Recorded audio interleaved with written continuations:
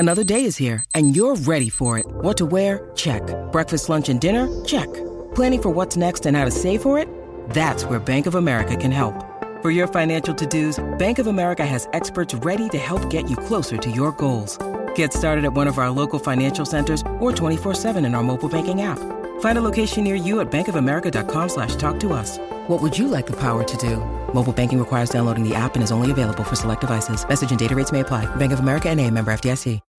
When you need mealtime inspiration, it's worth shopping Kroger, where you'll find over 30,000 mouth-watering choices that excite your inner foodie. And no matter what tasty choice you make, you'll enjoy our everyday low prices, plus extra ways to save, like digital coupons worth over $600 each week. You can also save up to $1 off per gallon at the pump with fuel points. More savings and more inspiring flavors make shopping Kroger worth it every time. Kroger, fresh for everyone. Fuel restrictions apply. With one of the best savings rates in America, banking with Capital One is the easiest decision in the history of decisions. Even easier than choosing Slash to be in your band. Next up for lead guitar. You're in.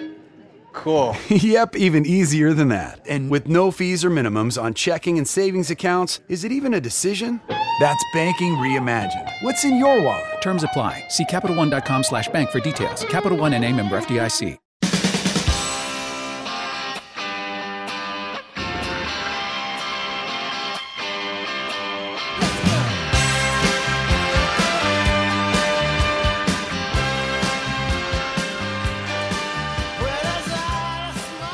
A little Stevie Van Zandt during summer vacation time. This is Pat Prince, editor of Goldmine Magazine, and yep, it's summer vacation time. It's during the time of pandemic too, where there's mostly staycation. That's an at-home vacation, and I will be taking one of those. And because of that, our guest interviewer, Ray Chelstowski, a Goldmine contributor, will talk to Stevie Van Zandt for this episode of the Goldmine podcast. He talked to little Steven over the phone about the new release, Rock and Roll Rebel. It's a box set by little Steven, 13 CDs, which covers the early work and individual CDs and rare concert films. And it collects the Rock and Roll Hall of Famer's solo records between 1982 and 1999, including newly remastered editions of 6 albums. Men Without Women in 1982, Voice of America in 1983, the popular Sun City in 1985, Freedom No Compromise 1987, Revolution 1989, Born Again Savage 1999, and 4 discs of bonus content. In addition, Men Without Women, Voice of America, and Freedom No Compromise will each be joined by an exclusive DVD featuring a classic full-length live concert video from the same era as the albums. Okay, well, Ray will get little Steven on the phone, and there's a little pitch in Steven's voice on the phone connection. In these pandemic times, it's hard to do in-person interviews, so please bear with us. But it's slight, and the interview is so good that you'll want to hear it. The interview centers, again, on the box set. Here's the interview. Enjoy. I'll be back next week for the Goldmine podcast. Hey, Steve, how you doing today? Good, man, good. Hey, so I'm sitting in front of this incredible box set that you put together, and I can't believe how much content's in here. I will tell you that it's kind of like the kind of set that someone would put together when they're ready to hang up the cleats, which I hope is not the case with you. But you know, what prompted you to decide to undertake this initiative here? Well, just trying to get everything out. You know, I haven't had anything out in decades, and this last 3 years was just kind of like this accidental reconnection to my own life's work, and really turned out to be the most productive 3 years of my life. Really, like 5 album packages, and you know, at the same time, I just have never really had remastered the catalog or done any of that stuff. So I was just kind of way behind on everything. And so at this point, we just said, look, I'm kind of back into this thing, and let's get everything out, man. Let's get everything out that we possibly can. So that started a little bit of a search. A couple of my friends got involved and going through some, vaults and closets and shoe boxes full of cassettes, and they found like 50 extra tracks or something, and but the main thing was just to remaster the whole catalog and get it back out on vinyl, and it's all coming back out on CD, and just get everything out pretty much. So did you did you remaster everything? Is this all? Did you take another look at all this stuff? Sorry, what's the question? Did you take a fresh look from and remaster everything? Yeah, I kind of went through it, and it was really the revelation took place 3 years ago when I at the first rehearsal. I mean, literally, this cat, a friend of ours in London, just out of the blue said, throw a band together and play my blues festival. And, I just decided, wow, that, sounds like fun, and before you know it, one thing led to another. And, that first rehearsal was just playing my songs for the first time in 20 years. I realized, man, this stuff it's different, there's something different about it, and I kind of had created my own, genre in a way, my own subgenre, and of this rock meets soul thing, Yeah. And, and then, of course, my other records, all my records were different, but I was particularly taken with the first album and that, the sound of, the horns and combining the rock guitar with horns, and that we had, created with Southside Johnny and the Asbury Jukes. And I just felt like, wow, this stuff has value, and I shouldn't really have abandoned it, number one. I should have hung in there and continued to write and make records, and I got sidetracked. I started acting, and Bruce put the band back together, and 20 years went by just like that. Yeah. And I have to tell you, for beyond being a big fan, and obviously I named my blog after Disciples, but what I used to do, and this might sound crazy and weird, but going to used record stores, I was going through my albums today just to compare the albums to what I'm looking at here, and I would buy, if I saw a copy of any of your records, I'd buy it, because they were no longer being issued. Some of them you couldn't get in CDs, and I didn't I didn't foresee this happening.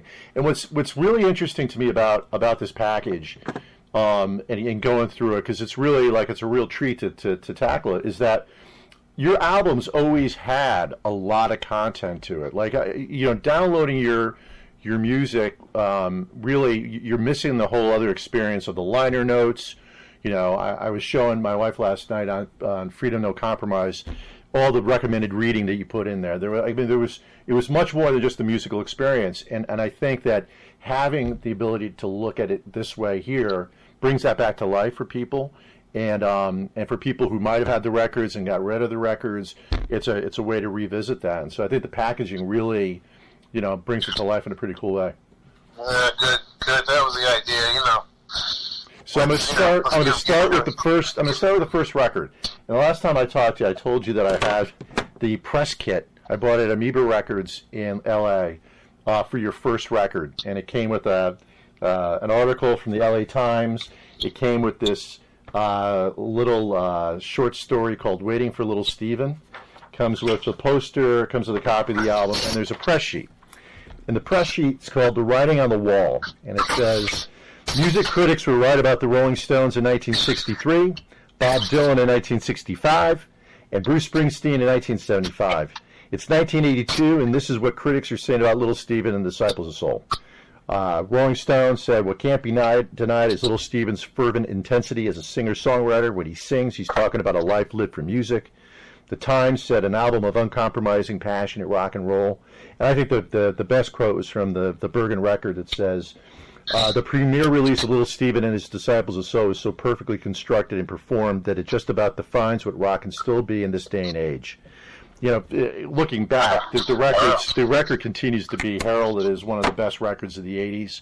I know that when I was at Rolling Stone, it was always on our best of list. When you were making that record, did you know what you had? Like, as you were recording it in the studio, were you like, yeah, this is really something?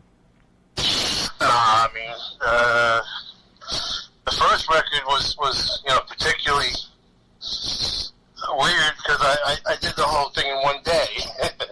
It was just like, we were coming off of this experiment we did with Born in the USA, where, we were really going for a live thing in the studio.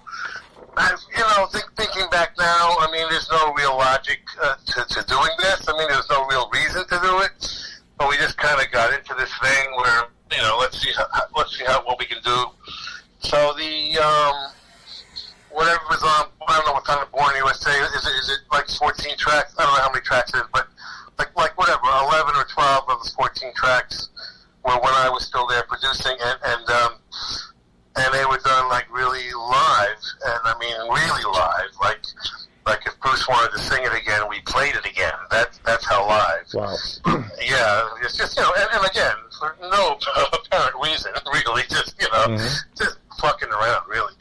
So anyway, so I was just kind of still in that frame of mind, and brought this, whatever it was, 11, 12-piece band in, and we formed the circle and put the speakers on in the studio, no headsets, and literally did the whole album from beginning to end in one day. That's unbelievable. I came back the second day and said, well, let's just do it again. So we did the album, we did it again the second day.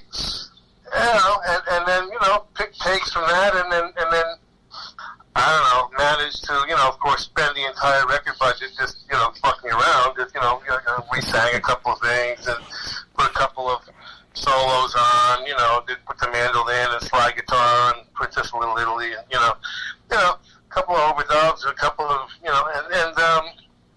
so it was a very, very, very organic record. I mean, I always felt it was a little underproduced, to be honest. Looking back on it now, it's just silly, to have done it that way. I should have produced it. I should have produced it the way I produce other people. But it had a certain naturalness. I just wanted to make something as honest as I could, and I felt the simpler it was, the more honest it would be, and just kind of jumping in and experimenting what it's going to be, what being an artist is really going to be all about for me, and I just was kind of jumping in and just experimenting, It probably took you more time to make those coats.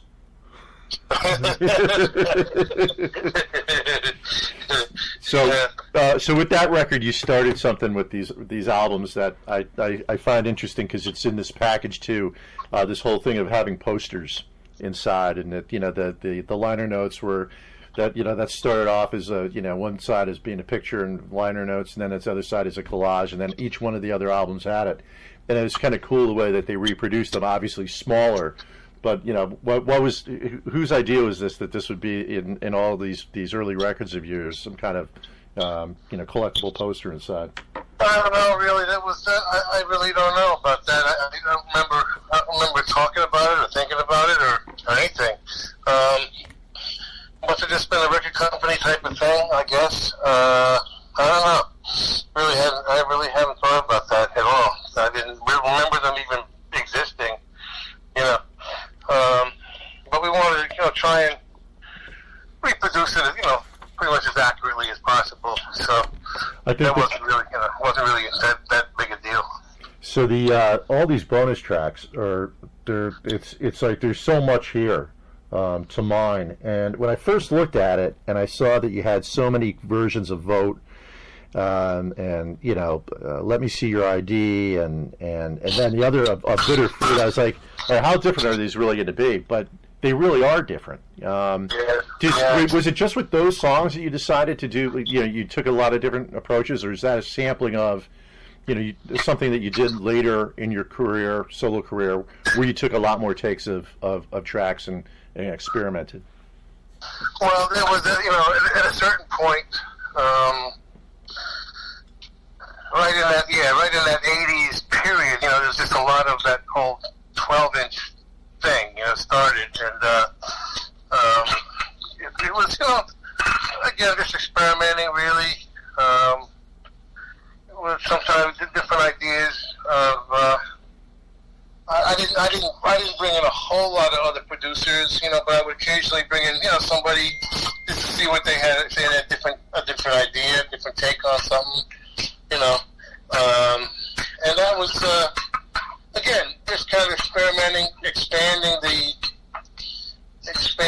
artistic horizons, maybe for a certain song, some songs let themselves to doing that more than others, and of course with the Sun City stuff, Arthur Baker was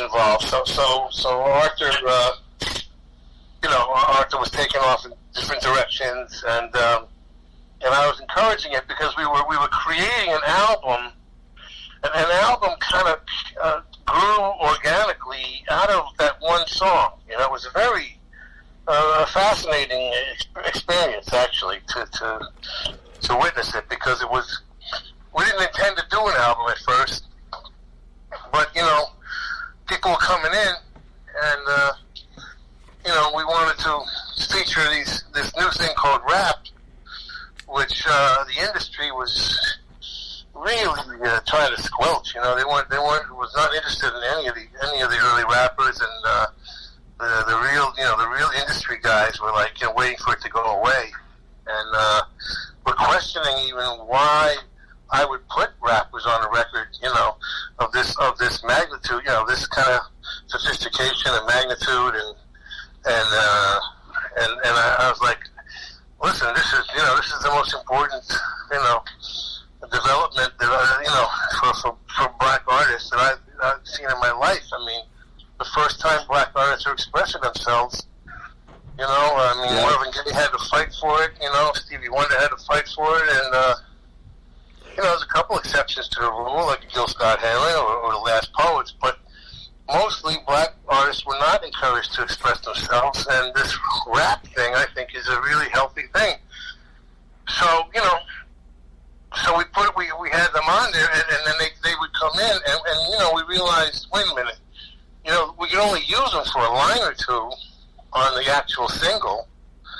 So we started saying to them, listen, just make up something, about South Africa, whatever you want, and then we'll figure out what we'll do with it later. So, Melly Mel, went to another room, came back 15 minutes later and did this amazing rap about it, and then Arthur Baker, we started, doing these montages and putting drums to things, and, experimenting with different, until we had like a crew, Arthur had like a whole crew of drummers and bass players, and, people just were around, and so we really got into it artistically, and just suddenly, and then Peter Gabriel came in, and he started doing this chant thing, because all we had was a log drum doing that beat, and so people, would work with just that. That's what everybody played to,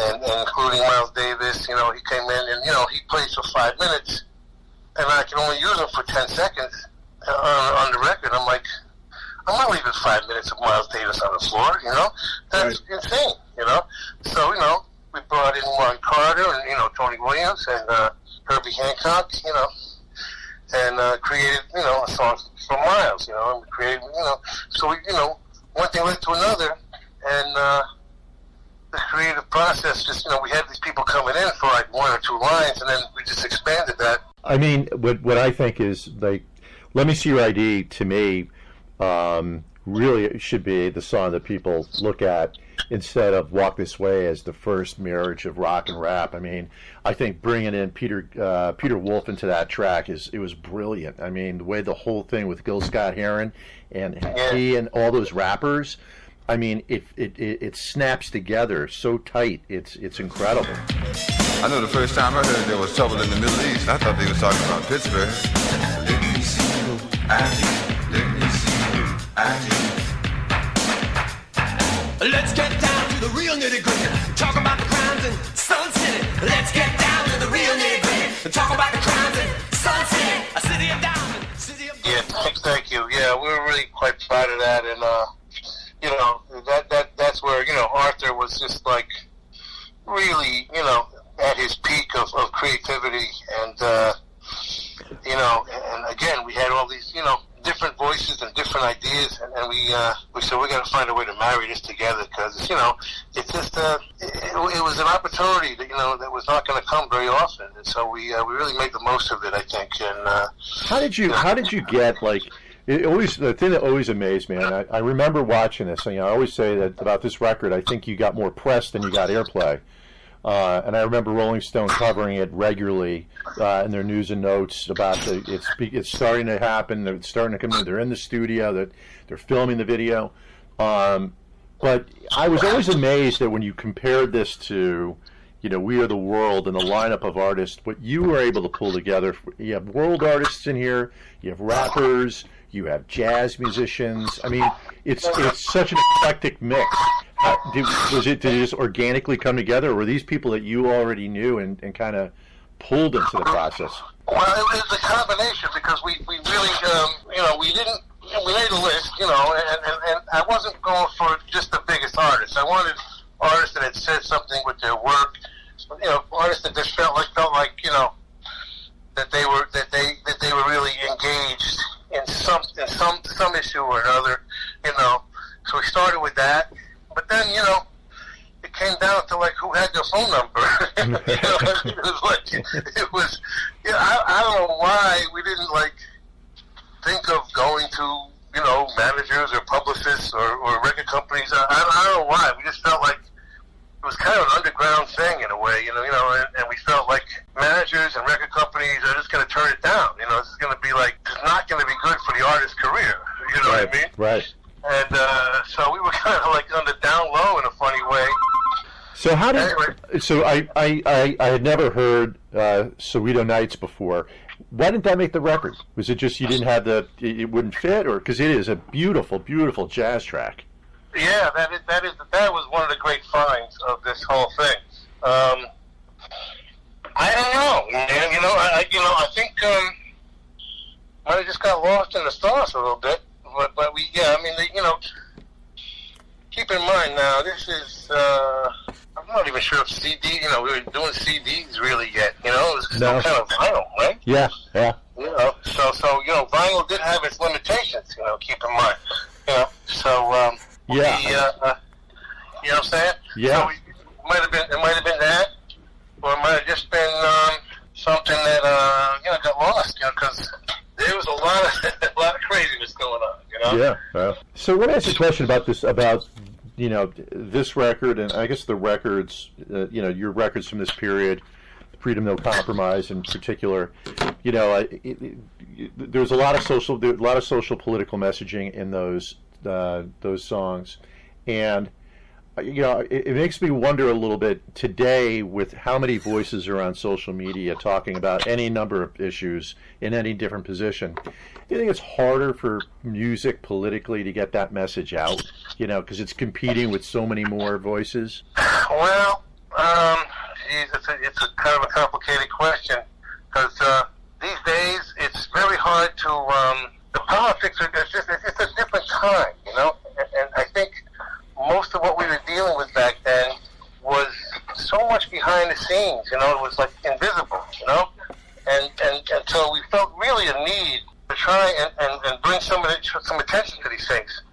there was no other way. It was important to shed some light on what was going on, and now, everything is just so upfront. There's nothing being hidden. I mean, you got a government bragging about putting kids in cages and kidnapping them and losing a few hundred, and they're trying to just doing that intentionally to deter immigration.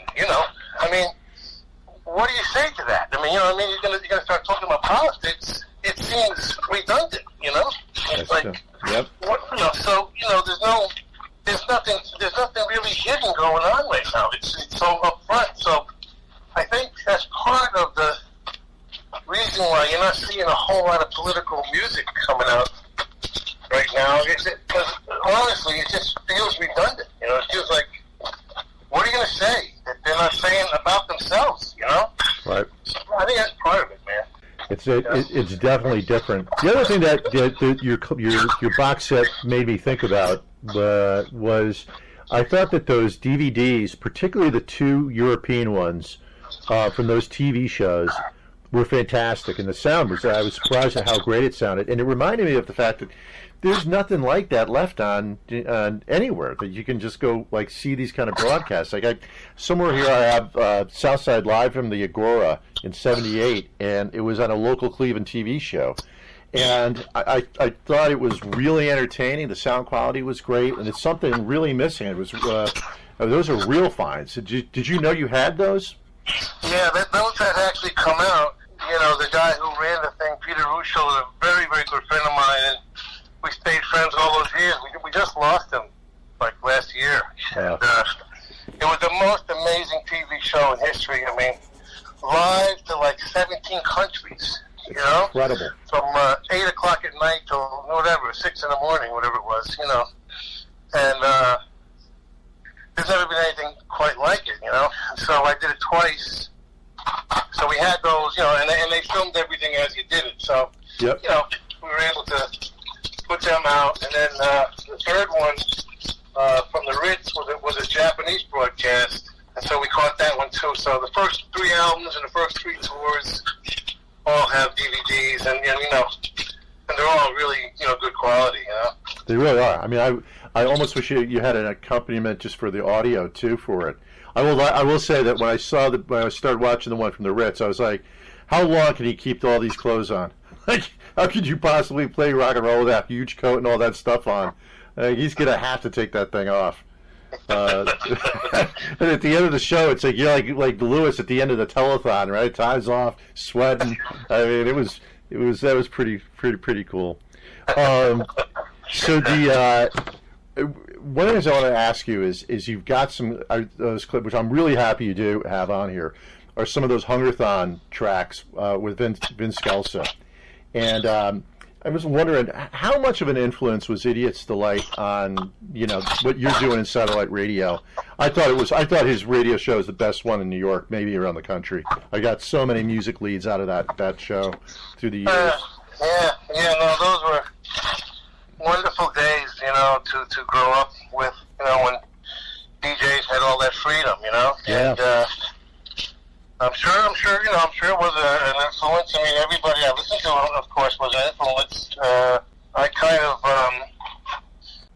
of combined FM and AM, if you will, by having, basically it's a rock and roll dance party. My thing is to keep the song short, so that's a little different than the FM thing, but it's kind of a, I play mostly fast things and I play mostly short things, but basically it's a combination of the FM sensibility, which was talking about the records, which was important as for my format. I wanted kids to realize that this stuff doesn't fall off trees, Mm-hmm. but at the same time, it's kind of a fast pace, almost an AM pace, with an FM sensibility, and so it's kind of a combination of the two, Yeah, I mean it's a programming format that's very hard to find anywhere. You know, I look at it. It's one of the things I always wondered. You know, like Paul Weller, who I like quite a bit too. You know, he put out a couple collections of songs he curated that were like lost R&B and soul classics. I always feel like there should be more of that from folks that are just, you know, exposing people to music that they hadn't heard of before and the stories behind them. I think your radio show does that really well. Yeah, that's what both of my formats are all about. You know, both the Underground Garage format and the Outlaw Country format. You know, we're trying to do exactly that and make sure, you know, future generations have access to the greatest music that was ever made. And, you know, I call that period, you know, the 50s and 60s, the early 70s, a Renaissance period. And I mean it, you know. I'm not just using those words. I mean, best music in the world, the best art being made in the world was also the most commercial. And I'm not going to see that again for another 100 years, you know. No, I literally just finished. I can't believe it took me this long to read it, but I just finished Here Comes the Night, the book on Burt Burns. Great book. Great book, right? And you know, it's really incredible when you look at how quickly a Carole King or a Doc Pomus, these guys could just churn out like classics, you know, could do it in a couple hours, and the craziness of the business that was around them, right? That the business was, you know, it was a little dirty, but they created these magical things, and I love that period. That's my favorite period of time. The whole real building thing was just, you know, if I could have lived in any time and been part of anything, it would have been that, you know? Yeah. It's really remarkable, and it's even like in 1650 Broadway was just another, you know, factory of just all-time classics, you know. Yeah, the two buildings, and there was even a few in 1697 as well, but yeah, and you know, have you ever seen the Burt Burns movie, the documentary? I haven't seen it. No, I'd like to see it. Check that out. I'm just so amazed by some of the stories, like the Drifter story about how Doc Pomus wrote Save the Last Dance for Me while I was watching. Yeah, wonderful. I mean, wonderful. Just unbelievable. Hey, so talking about this, the one thing that is really incredible about this mix, not the studio stuff, but your bonus stuff, is how few covers there actually are. The fact that you had so much material here, and there's, you know, that you got only a few covers included here, just shows how much material you actually created yourself. Yeah, I wasn't really conscious of that, but I you know, I guess that's true. We got a couple things in there. You know, we found I wish it would rain, right? And yep, that was a nice find. You know, I forgot about that completely. Oh, and the version that you did of Who Told You is unbelievable. Told you I was fooling around. Who told you I would put you down? Whoever told you, baby, you better get out of town. Right. That was there's a whole album of that stuff, which at some point, you know, we should probably put out. You really should. That was really clean and raw, and it just works. Yeah, some kid had a cassette player in the audience, man. You know, that was the Southside Giant, the kid, that was the blues duo that me and Southside had for a while.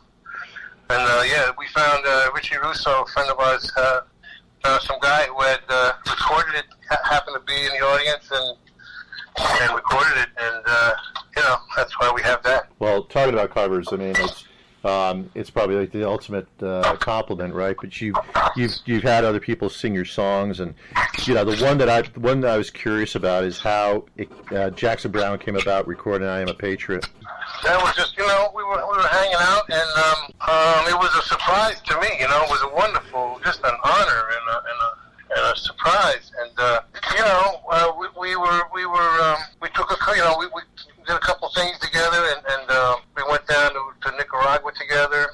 You know, at that point, I was really conscious of writing political music, and he was, you know, his next album after that, you know, with, you know, Lives in the Balance, you know, he would start writing political music as well, and he kind of gave me credit for inspiring him, and so it was, you know, at that point, in other words, he was extremely active politically, as many people were, you know, much more than me, you know, I'm talking about, you know, Bonnie Raitt and John, you know, Graham Nash, John Hall, you know, a lot of people were doing a lot of things, but you know, not that many people were writing about it, you know.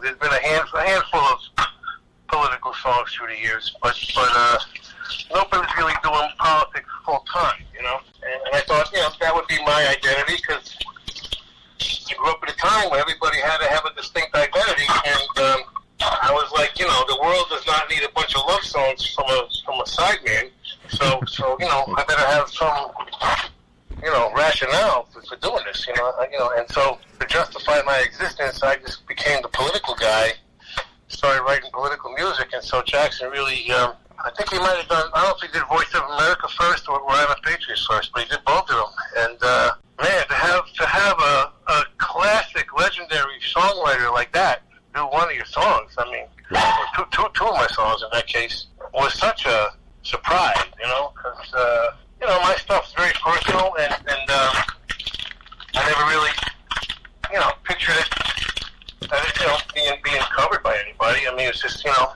my own personal stuff, and I was like, wow, man, that was just a knockout. One of the, you know, yeah, that's one of the greatest moments of my life. You know what I mean? Somebody thinking so much of me as a songwriter, they would do that. I was like, man, it's just wonderful. Yeah. What I think is, I'm looking at the liner notes, for the bonus section, and what I think is really cool about this is it really does tell the arc of your musical path from this period of time, in a really interesting way. Kind of, you know, because so much of the sounds are so different from each other, even from, you know, songs like Out of the Darkness to the stuff that's on Freedom or Compromise to what you did acoustically. But you wrap it up with an acoustic version of It's Been a Long Time, which is like almost poetic. I thought it was a really cool version of that song. Making up the rules as we went along. Just one coat between us, and we never felt cold. We were never gonna get old. Playing cards till the sun came up and rolling dice. Down to the club, listen to the blues all night. Girls out on the corner got lonely now and then. We'd never be that free again. Been a long time since we. Was that intentional to end the bonus set with that song? Yeah, thank you. That was actually Steve Berkowitz's idea. He's the guy who, you know, put the whole thing together, really. And you know, he says he's always talking about me doing acoustic versions of my songs. He says because, you know, I'm such a crazy arranger and producer. You know, he says, you know, people sometimes forget that you're a songwriter. You know, so, you know, underneath all this crazy arrangement and production, you know, there is actually a song. So he's always trying to get me to do a whole, you know, like an album of acoustic, my stuff acoustically, and so just to shut him up, really. I did one song. I said, okay, I'm gonna give you one, you know. But I guess he has a point, you know. You know, I get bored very quickly. You know, I had ADD long before it was fashionable, you know. Right. So you know. I get very bored and very quickly, so, you know, I don't really, you know, that's not my milieu, you know, that whole folk thing. It's not my thing. Yeah, you know? I mean, I think you do it well. I think that version, you know, of I Wish It Would Rain is a cool version, and I agree with you. Rusty Cloud's piano is just fantastic in general. Yeah, really he's great piano player. Really great. I would say that from my perspective, the best track, and I'm probably going to go into this after our call and cherry pick and just make a mix of this. But my favorite track is really that version of Revolution. That's it's like the George Clinton version of that song. It is so funky and hot and that's unbelievable. Driven undercover by some politician smiling, trying to be my mother. We don't know our own history. We believe everything we hear. The truth is all around you. You know where it looks. It's time for something right. Read the book. There's a change in the air. You can feel it everywhere. Revolution. You can hide, you can run. When you're ready, here it comes. Revolution. I mean, a lot of this stuff is it's just so really interesting. It's also interesting to like listen to the songs that were songs you did with the Jukes when they were, this was during rehearsals and the song was in development and the lyrics weren't all there.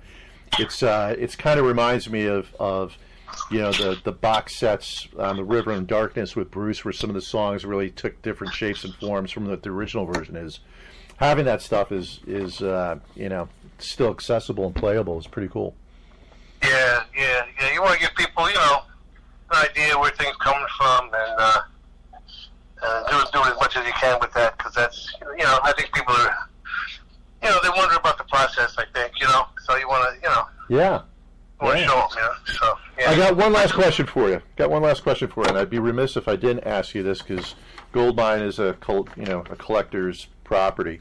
Do you collect? I'd heard one time somebody told me that Gary Talent and Southside have a shared record collection that's among the biggest in the country. I don't know if that's true, but curious if you collect, and if you do, what are you always on the lookout for?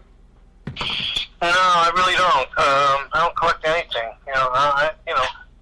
Until I got this box set, I didn't have my own records. That's another good reason to do it. So I can actually have a copy of my own work. No, I just don't. My version of that was, taking Lee Dorsey and Ronnie Spector out of retirement, putting them on the first Jukes album, and reuniting the Drifters and Coasters and Five Satins on the Jukes second album, and me and Bruce working with Gary U.S. Bonds. That was just great. The Darling Love album I did a few years ago. That's my version of collecting. I collect people, not records, and it's a way of saying thank you to those artists, for giving us so much. And those early pioneers, man, they're the only generation that got screwed. Yes. And ironic. It's so ironic because without them, none of us are here, right? And none of them made any money, and it was. I was really surprised about. Like I kind of intuitively knew that through time, but in reading that Burns book, I was amazed at how little money so many of these people made. I mean, it's just shameful. Benny King. But the worst part was, once the British invasion came, 1964, the unintended consequence was they put all their heroes out of work. Yeah. And and that was the worst part. It wasn't so much the the early contracts, all being screwed up, and the early record companies taking the money and all that stuff. That's a complicated issue. That's actually a separate issue. Much more importantly than that was that their careers were ended. So if they had 3 hits by 1964, they had to do those 3 hits the rest of their lives. Yeah. You know what I mean? For some reason, they got cut off. career, and that's the only generation that happened to. You know, every other audience with every other generation grew right with them. I mean, Beatles and Stones were the biggest thing in the 60s. They're still the biggest thing right now.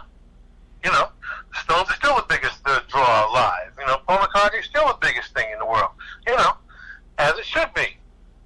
Yeah. But for some reason, those guys got put out to pasture in their, you know, 30s, early 40s, you know, prime of their lives, man. That was the tragedy, you know. More than the, you know, the early. The reason why they didn't make any money was because, you know, after that they put on the oldie circuit and they really didn't get a chance to earn even as much money live as they could have, you know, if they had kept making records, you know. And for some reason, that first generation just didn't, you know, didn't happen for them. So every opportunity I got, you know, I wanted to remind people that these people are still around. They're still great, you know. Yeah. I mean, you know, Gary Barnes is still great. Darlene Love's still great. Look at Dion. Dion's new album is, you know, one of the best albums of his life, man. The cat's 80 years old. That's incredible. That's just incredible. I mean, the fact that these guys are still able to put out good music and be creative and do the things that they do is fantastic, and hopefully there's a forum for them to have an audience to listen to it. I mean, I remember being, when I was publisher of Rolling Stone, I remember being when we were at the Waldorf after one of the Rock Hall ceremonies and talking to the surviving Ronettes and how thrilled they were to be there, but like hearing where their lives had gone, and he's just like, wow, you're one of the Ronettes, you know, and they're like to your point, it ended, and when it ended, and it was find another way to make a living, and that which, you know, I mean, Darlene Love became a housekeeper, for Christ's sake. That's just crazy. I mean, we're literally the greatest voice in the world, as far as I'm concerned. I mean, you know, you could argue, you know, whatever, Tina Turner, you could argue, you know, Patti LaBelle, you could argue Aretha Franklin. For me, it's Darlene Love, okay? Yeah. I mean, a housekeeper. And so I was very, very happy to finally show her some gratitude and make her debut album at the age of 73. Yeah. You know? I mean, I in the last 3 months of all the people that I've talked to who are classic rockers, and there's, you know, it affects those guys too. There's a lot of guys like in bands that, you know, they were big for a while, but they go on those tours where they're, you know, they're billed with 3 other bands and they're playing amusement parks and whatever. And these guys really need that money. They, you know, this is, you know, they're playing the same, you know, 5-6 songs every night as part of a big show, and they need that money. And this is a totally, this pandemic is a thing that's impacting them, and you know, it's a tough business. Terrible. It's absolutely terrible. I mean, I am very concerned not only about the artists, but even more so about the crew.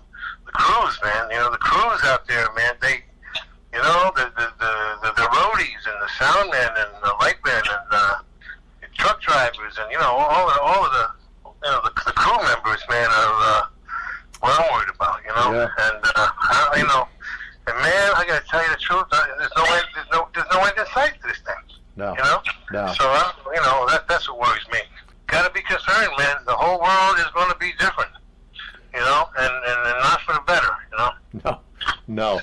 So let me ask you one question, and I'll let you go. You've been real generous with your time. You are like this, you know. I was saying to my wife before I got on the call, I said, yeah, I could talk to him forever because he's like this ambassador for the history of rock and roll, and you really are. I mean, you really, the things that you've done to keep the music in front of people and keep, you know, the legacy of bands alive is you know, it goes without question. Is there anybody you see that's sort of, you know, if you picking up the torch and carrying that forward? Well, I was very glad to see, you know, Jack White doing you know, some of the things that we started doing, you know, which was taking some of the, you know, older artists and making records with them. Yep. I guess somebody like Tom Jones and Loretta Lynn, I think, and anyway, he's done several of those. I hope he keeps doing it. Yep. Because that's really important, and you know, any kind combination of old and young, I dig, you know. One of the reasons I started my record company, and I never got a chance to really do it the way I wanted to, was to connect all of the great songwriters who are still around from the 60s with some of these young bands, you know. Richard Goddard did it. I'm going blank now, but it happened a few times.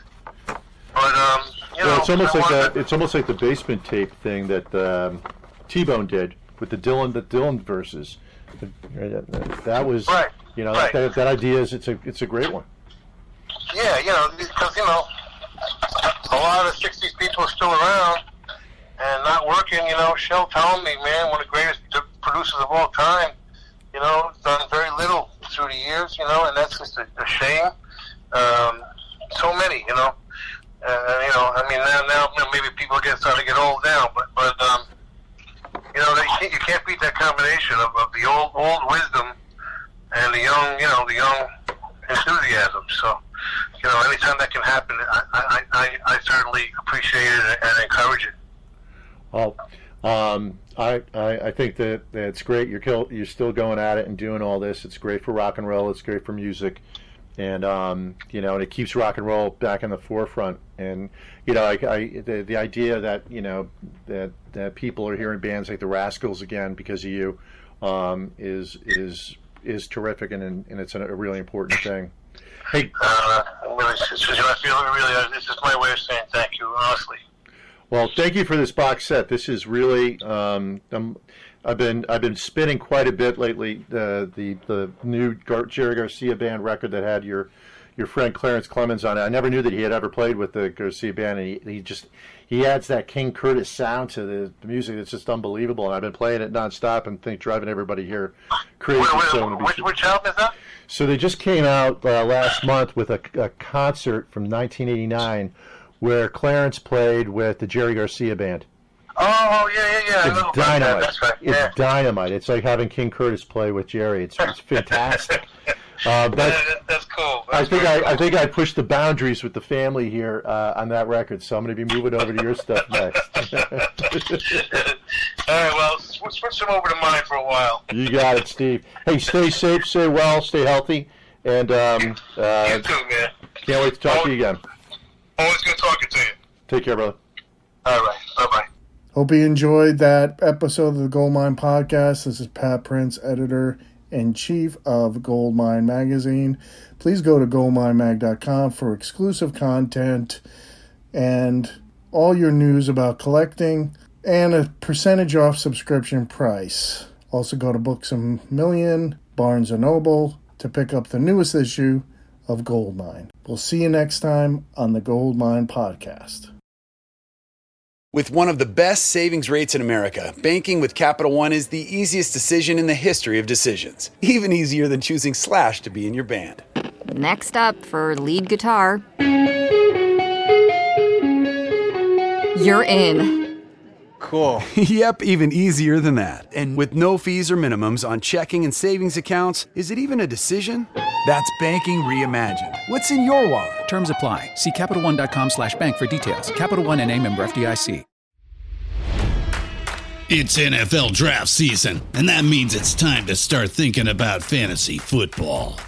FantasyPoints.com features industry-leading experts and prognosticators using proprietary hand-charted data to help you score more fantasy points. FantasyPoints.com is the place to go for whatever kind of fantasy football you play. Whether you play fantasy football, daily fantasy sports, or do a little bit of everything, Fantasy Points has the meticulously researched content to guide you to victory.